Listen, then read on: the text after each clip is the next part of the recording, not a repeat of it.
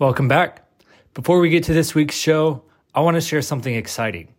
We've talked RJon into doing a special live podcast episode where he answers your questions. If you would like to ask RJon a question about business, marketing, mindset, financials, or anything else related to entrepreneurship, send your question via email to teamrjon@gmail.com. That's teamrjon@gmail.com. Now back to the show. Welcome Inside the Vault. This is a collection of previously unreleased lessons from eight-figure entrepreneurial mastermind RJon Robbins. And in case you didn't see the warning label, this content can be explicit and is for serious entrepreneurs only. Today, we're diving deep into the vault, pulling out a lesson from RJon's members-only meeting in July 2013 in Miami, where he teaches you how to stop networking randomly and instead build a referral marketing machine that will produce business for years to come. Let's go to the vault.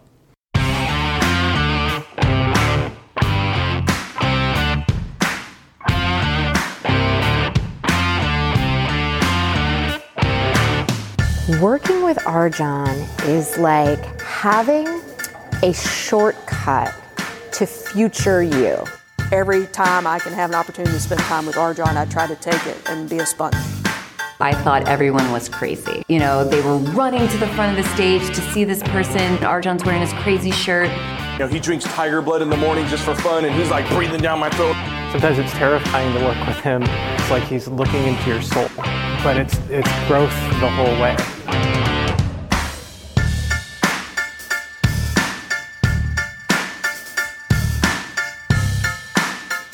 Let's just get right into it. I'm going to read a couple of passages from some books. While all of you are out practicing law, and while all of you are out taking CLE programs on the substantive practice of law and becoming better bankruptcy attorneys and better immigration attorneys and better litigators and better family law attorneys and better everything else, I am focusing on studying and working on becoming better at helping you build million and multi-million dollar law firms. So I read a lot of these books, and I try to save you time by sharing passages in various books at each quarterly meeting. So for those of you who are new, I hope you like this, because I do this a lot. There exists a form of power and intelligence that represents the high point of human potential. It is the source of the greatest achievements and discoveries in history.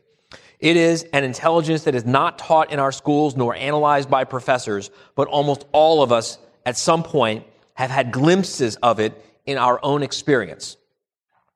It often comes to us in a period of tension, facing a deadline, the urgent need to solve a problem, a crisis of sorts. Or it can come as the result of constant work on a project. In any event, pressed by circumstances, we feel unusually energized and focused. Our minds become completely absorbed in the task before us. This intense concentration sparks all kinds of ideas. They come to us as we fall asleep out of nowhere, as if springing from our unconscious. At these times, other people seem less resistant to our influence. Perhaps we are more attentive to them, or we appear to have a special power that inspires their respect. I'm going to reread that because this is something that you can actually begin to bring with you into networking events that will make your networking events that much more or exponentially more productive for you. Our minds become completely absorbed in the task before us. That task before us that I'm referring to is not going to the networking event to try to drum up business. That is not what networking is about. That is the opposite of what you should be doing when you're going to networking events. You're not going to networking events to sell your services. You're going to networking events to cultivate a referral, a network of referral sources. Write that down. I am not going to a networking event to sell my services. I go to networking events, you go to networking events to meet and cultivate referral sources. That is the purpose of networking. And that, in a nutshell, is exactly why most lawyers screw up their networking so bad and don't get good results.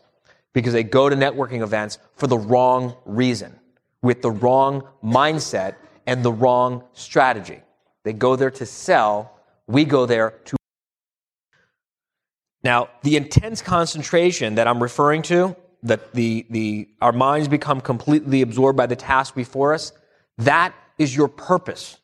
That is your mission. That is your higher calling. That is your art form. That is why you have your law firm. Your law firm is just a vehicle for you to make a change in the world. Your law firm is a platform for you to share your message. You've got to understand why you were put on this planet. And your law firm is just there to help you do that. That's why we spend so much time. For those of you who are just joining us and going into the Create a Successful Law Practice program, in the beginning, you're going to think, why are these people spending so much time on this magic statement? And you're going to want to get to the marketing. Get me to the marketing. I want to get some sales. I promise you, you see all these hands going up with people who are increasing their income by 25%, 50%, 100% in just 12 months, and sometimes much less than that. You've got to do the homework. You've got to do the groundwork and really get clear on what's your magic statement and what is your purpose, right? Everyone who knows me knows that my purpose is to expose and crush the doctrine of sacrifice that is ruining the legal industry. Because the legal industry is indoctrinating us and teaching us in law school that we're supposed to suffer, that you can't have a successful law firm unless you punish yourself. At the last quarterly meeting, we saw the president of the American Bar Association. First, we had one of our very own members get up here and tell a story about how he's got this great life and got his policies and systems and procedures in place and took a 2-week vacation with his daughter. And then you've got the president of the American Bar Association saying it can't be done.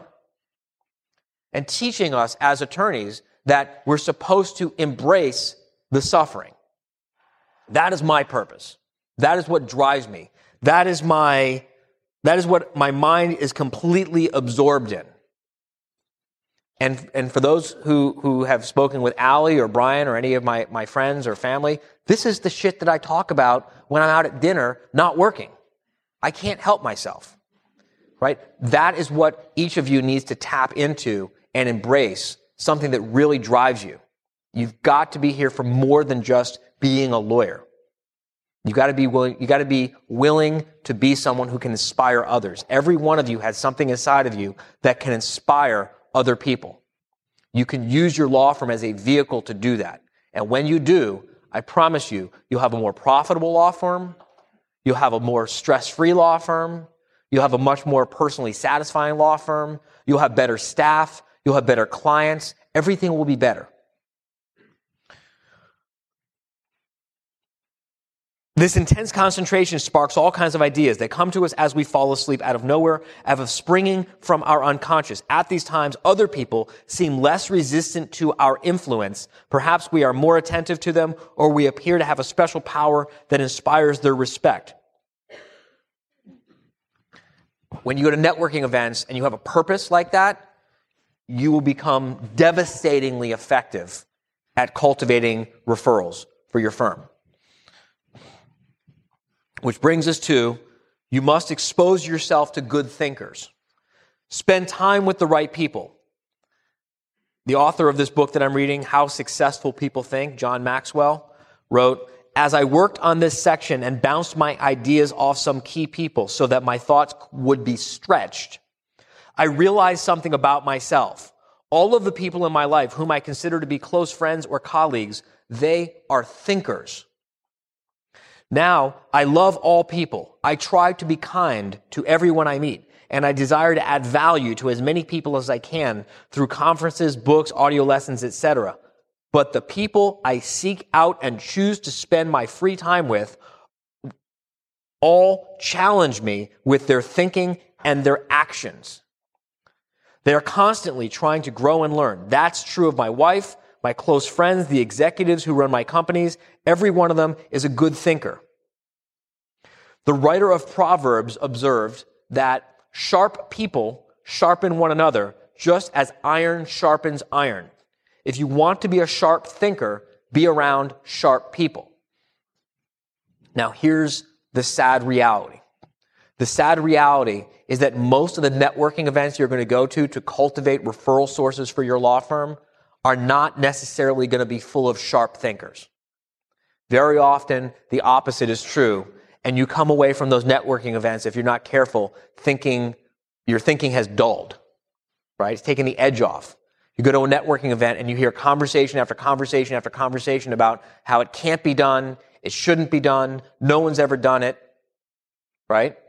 The economy is terrible, no one's got any money. I mean, you could be excused if you started to doubt yourself. That's why it's so important to come to these live quarterly meetings. That's why it's so important to participate actively on the discussion forum.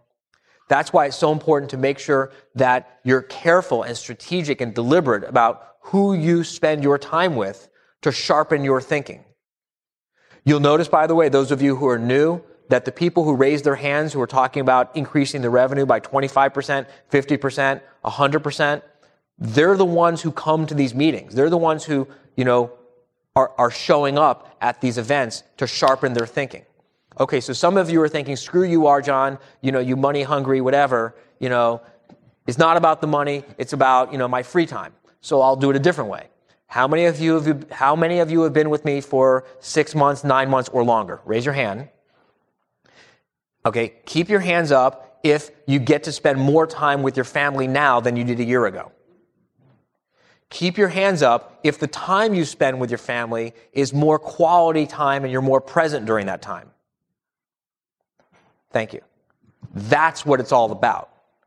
The money is an effect. It's not the objective. If you run your law firm the right way, if you put these processes and policies and systems and procedures and all the stuff that we're teaching you, if you show up for the quarterly meetings, if you participate on the discussion forum, if you work with your assigned managing partner or your assigned chief operating officer or your assigned CFO, depending on what program you're in, you will have a better life. You will become a happier lawyer. And then the money will follow. That's the way this really works. So be careful who you spend your time with, because remember, iron sharpens iron.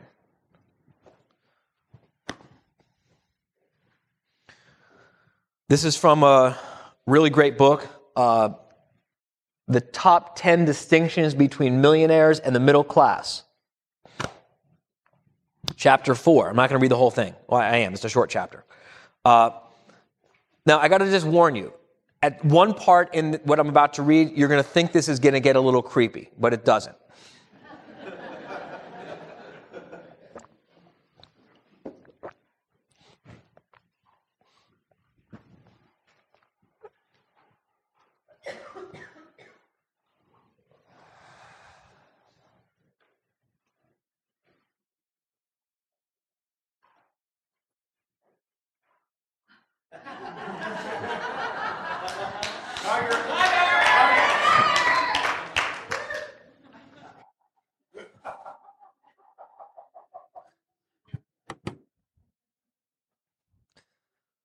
One day I was in a sub shop buying myself lunch. A man about 19 years old served me. The total came to just under $5. I paid him with a $10 bill. When he handed me a $5 bill and some change, I put the coins in my pocket and handed him the $5 bill. Here, this is for you, I said. For a second, he looked confused. Then he said, "Are you serious?" "Yes," I said. "Holy crap," he exclaimed. He couldn't believe it. His response to my giving him only $5 was amazing. About a week later, I returned to the same sub shop. This time, an older black woman served me. My bill was almost $8, so I paid her with a $20 bill. When she gave me the change, I kept a couple of dollars and gave her a $10 bill. "Here, this is for you," I said. She said, "For real?" "Yes," I said. "God bless you." She then emphatically said, "Hallelujah, thank you, Jesus." Her response to me made me smile as I walked out the front door. I couldn't have bought anything for $5 or $10 that gave me the pleasure I enjoyed from their reactions. Being generous is fun. It feels great when you give from the heart. I have given total strangers money on numerous occasions and will continue to do so throughout my life. We did an exercise a while ago, and I encourage each of you to try giving a $100 bill to a total stranger. Now, for those of you who are new, the purpose of this exercise was to help you understand just how messed up your relationship with money really is, right? Because if you can't even be comfortable giving $100 away to a total stranger, how the hell are you supposed to ask people to pay you tens and hundreds of thousands of dollars for your services, right? Now, the rules of this exercise were the person is not a panhandler, because panhandlers don't have a problem receiving money from other people. They're actually very comfortable receiving money from other people. If you want to learn a lot about your relationship with money, go hang around, hang around with a panhandler. I'm really serious. Go hang around with a panhandler. They don't have any inhibitions about receiving money from strangers. You know who else doesn't have any inhibitions about receiving money and value and great things from strangers? Babies. Children expect the world to be a kind, generous, giving, safe place. But then it gets beaten out of us by people and their fears and their inhibitions and their insecurities. Panhandlers basically have had to break through those inhibitions. So you want to know just how weird your money relationship is, go and try to give someone $100. Now, again, not a panhandler, not someone who has done a service for you of any kind, right? Not someone who comes and they wash your windows and they put your hand out and expect change and you give them a $100 bill. They're comfortable receiving money. Total stranger, just walk up to a stranger and say, here's $100, I'd like you to have this. And watch how weird you feel. Learn from that. Now you're thinking, oh, well, can't I do it with a $50 bill? Yes, you can be with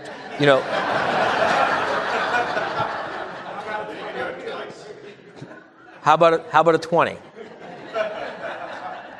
You are worth making this investment in yourself to do it with a $100 bill. You're worth it. You really are. We're talking about helping you build $1 million law firm.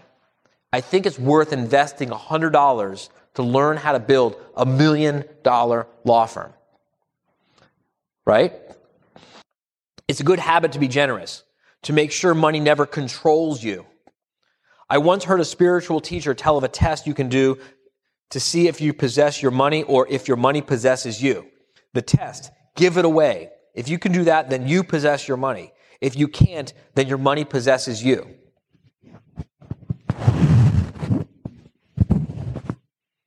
I'm going, in the interest of time, I'm not going to go off into a side bend on what money really is. For those of you who weren't at I forgot which quarterly meeting it is. I think it was on sales. It was the one on sales a few quarters back. I gave a lesson on what money really is, because most people have no idea what money is, and because they don't understand what money is, they feel like they lack money. And none of you lack money. All of you have more money than you even know. You can give that cash away. It's just currency. It's not money. One time I was driving down, now this is where it gets weird. One day I was driving down the main streets in town. It was about 9 p.m. It was rainy and there was a chill in the air. I passed a young woman walking on the side of the road. I'm not in the habit of picking up strange women. It's not becoming that kind of meeting, don't worry.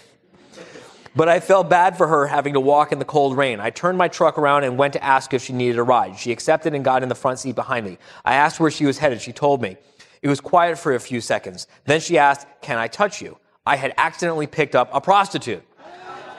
I laughed and I said, "No, you can't touch me." With a frightened voice, she said, "You're a cop, aren't you?" Again, I laughed and said, "No, I'm not a cop." "Then why won't you let me touch you?" I showed her my wedding ring and I said, "Because I am a very happily married man."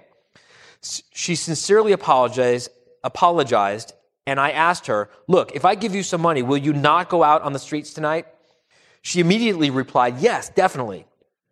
I asked her what made her feel like she had to resort to prostitution to make money.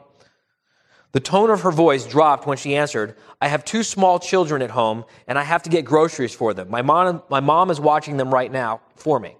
I sensed she was telling me the truth, so I offered to take her to the grocery store to buy whatever she needed. She hesitantly accepted. When we were in the grocery store, she seemed reluctant to put anything in the cart. She chose a couple of items like milk and bread. I asked, what else do you need? She didn't know what to say, so I suggested, what about some peanut butter and jelly or cereal? She agreed, so I picked up some cookies and a few other items. The total was a bit over $40. How many of us spend $40 without even thinking about it?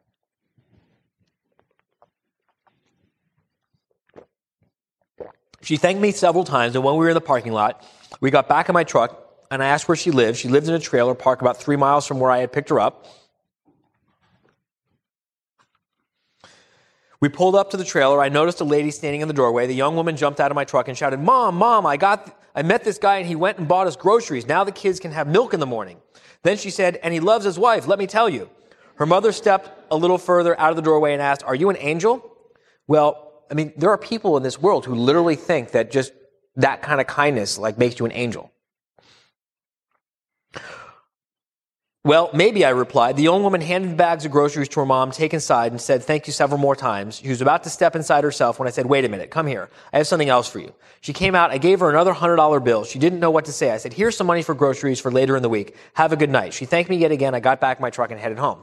There are so many opportunities to help people by being generous. And this is part of the doctrine of sacrifice and how it really screws us up as lawyers. Because on the one hand, we are taught that we should be generous, that we should do pro bono services, right? But on the other hand, we're taught that we shouldn't concern ourselves with the finances of our law firm. Well, a few minutes ago, you all agreed that if you don't concern yourself with the finances of your law firm, the marketing, the sales, the factory, the equipment, the staff, all of that's going to go away. So you've got to be concerned with the finances of your law firm if you are going to be generous with your career. And being generous with your career feels good. It's good for your soul. It's good for the souls of everyone around you. Now, the topic of today's meeting is networking. It's important to be generous with everyone around you. How many of you read The Go-Giver? You got the point. You've got to have a fiscally sound business with good processes and policies and systems and procedures, so you are not a slave to your law firm, so that you can go out and do the networking that you need to do to spread your message. And when you go out and spread that message in your networking, and it comes from a place of authenticity and sincerity and a place from the heart, business will come to you. And you'll have a long-term, sustainable, and growing law firm. Thanks for listening to this week's episode. Be sure to tune in next week for more lessons from the vault. Before we go, a reminder that we talked RJon into doing a special Q&A session for podcast listeners. If you would like to ask RJon a question, please send your question to teamarjon@gmail.com. Again, that's teamrjon@gmail.com. See you next time.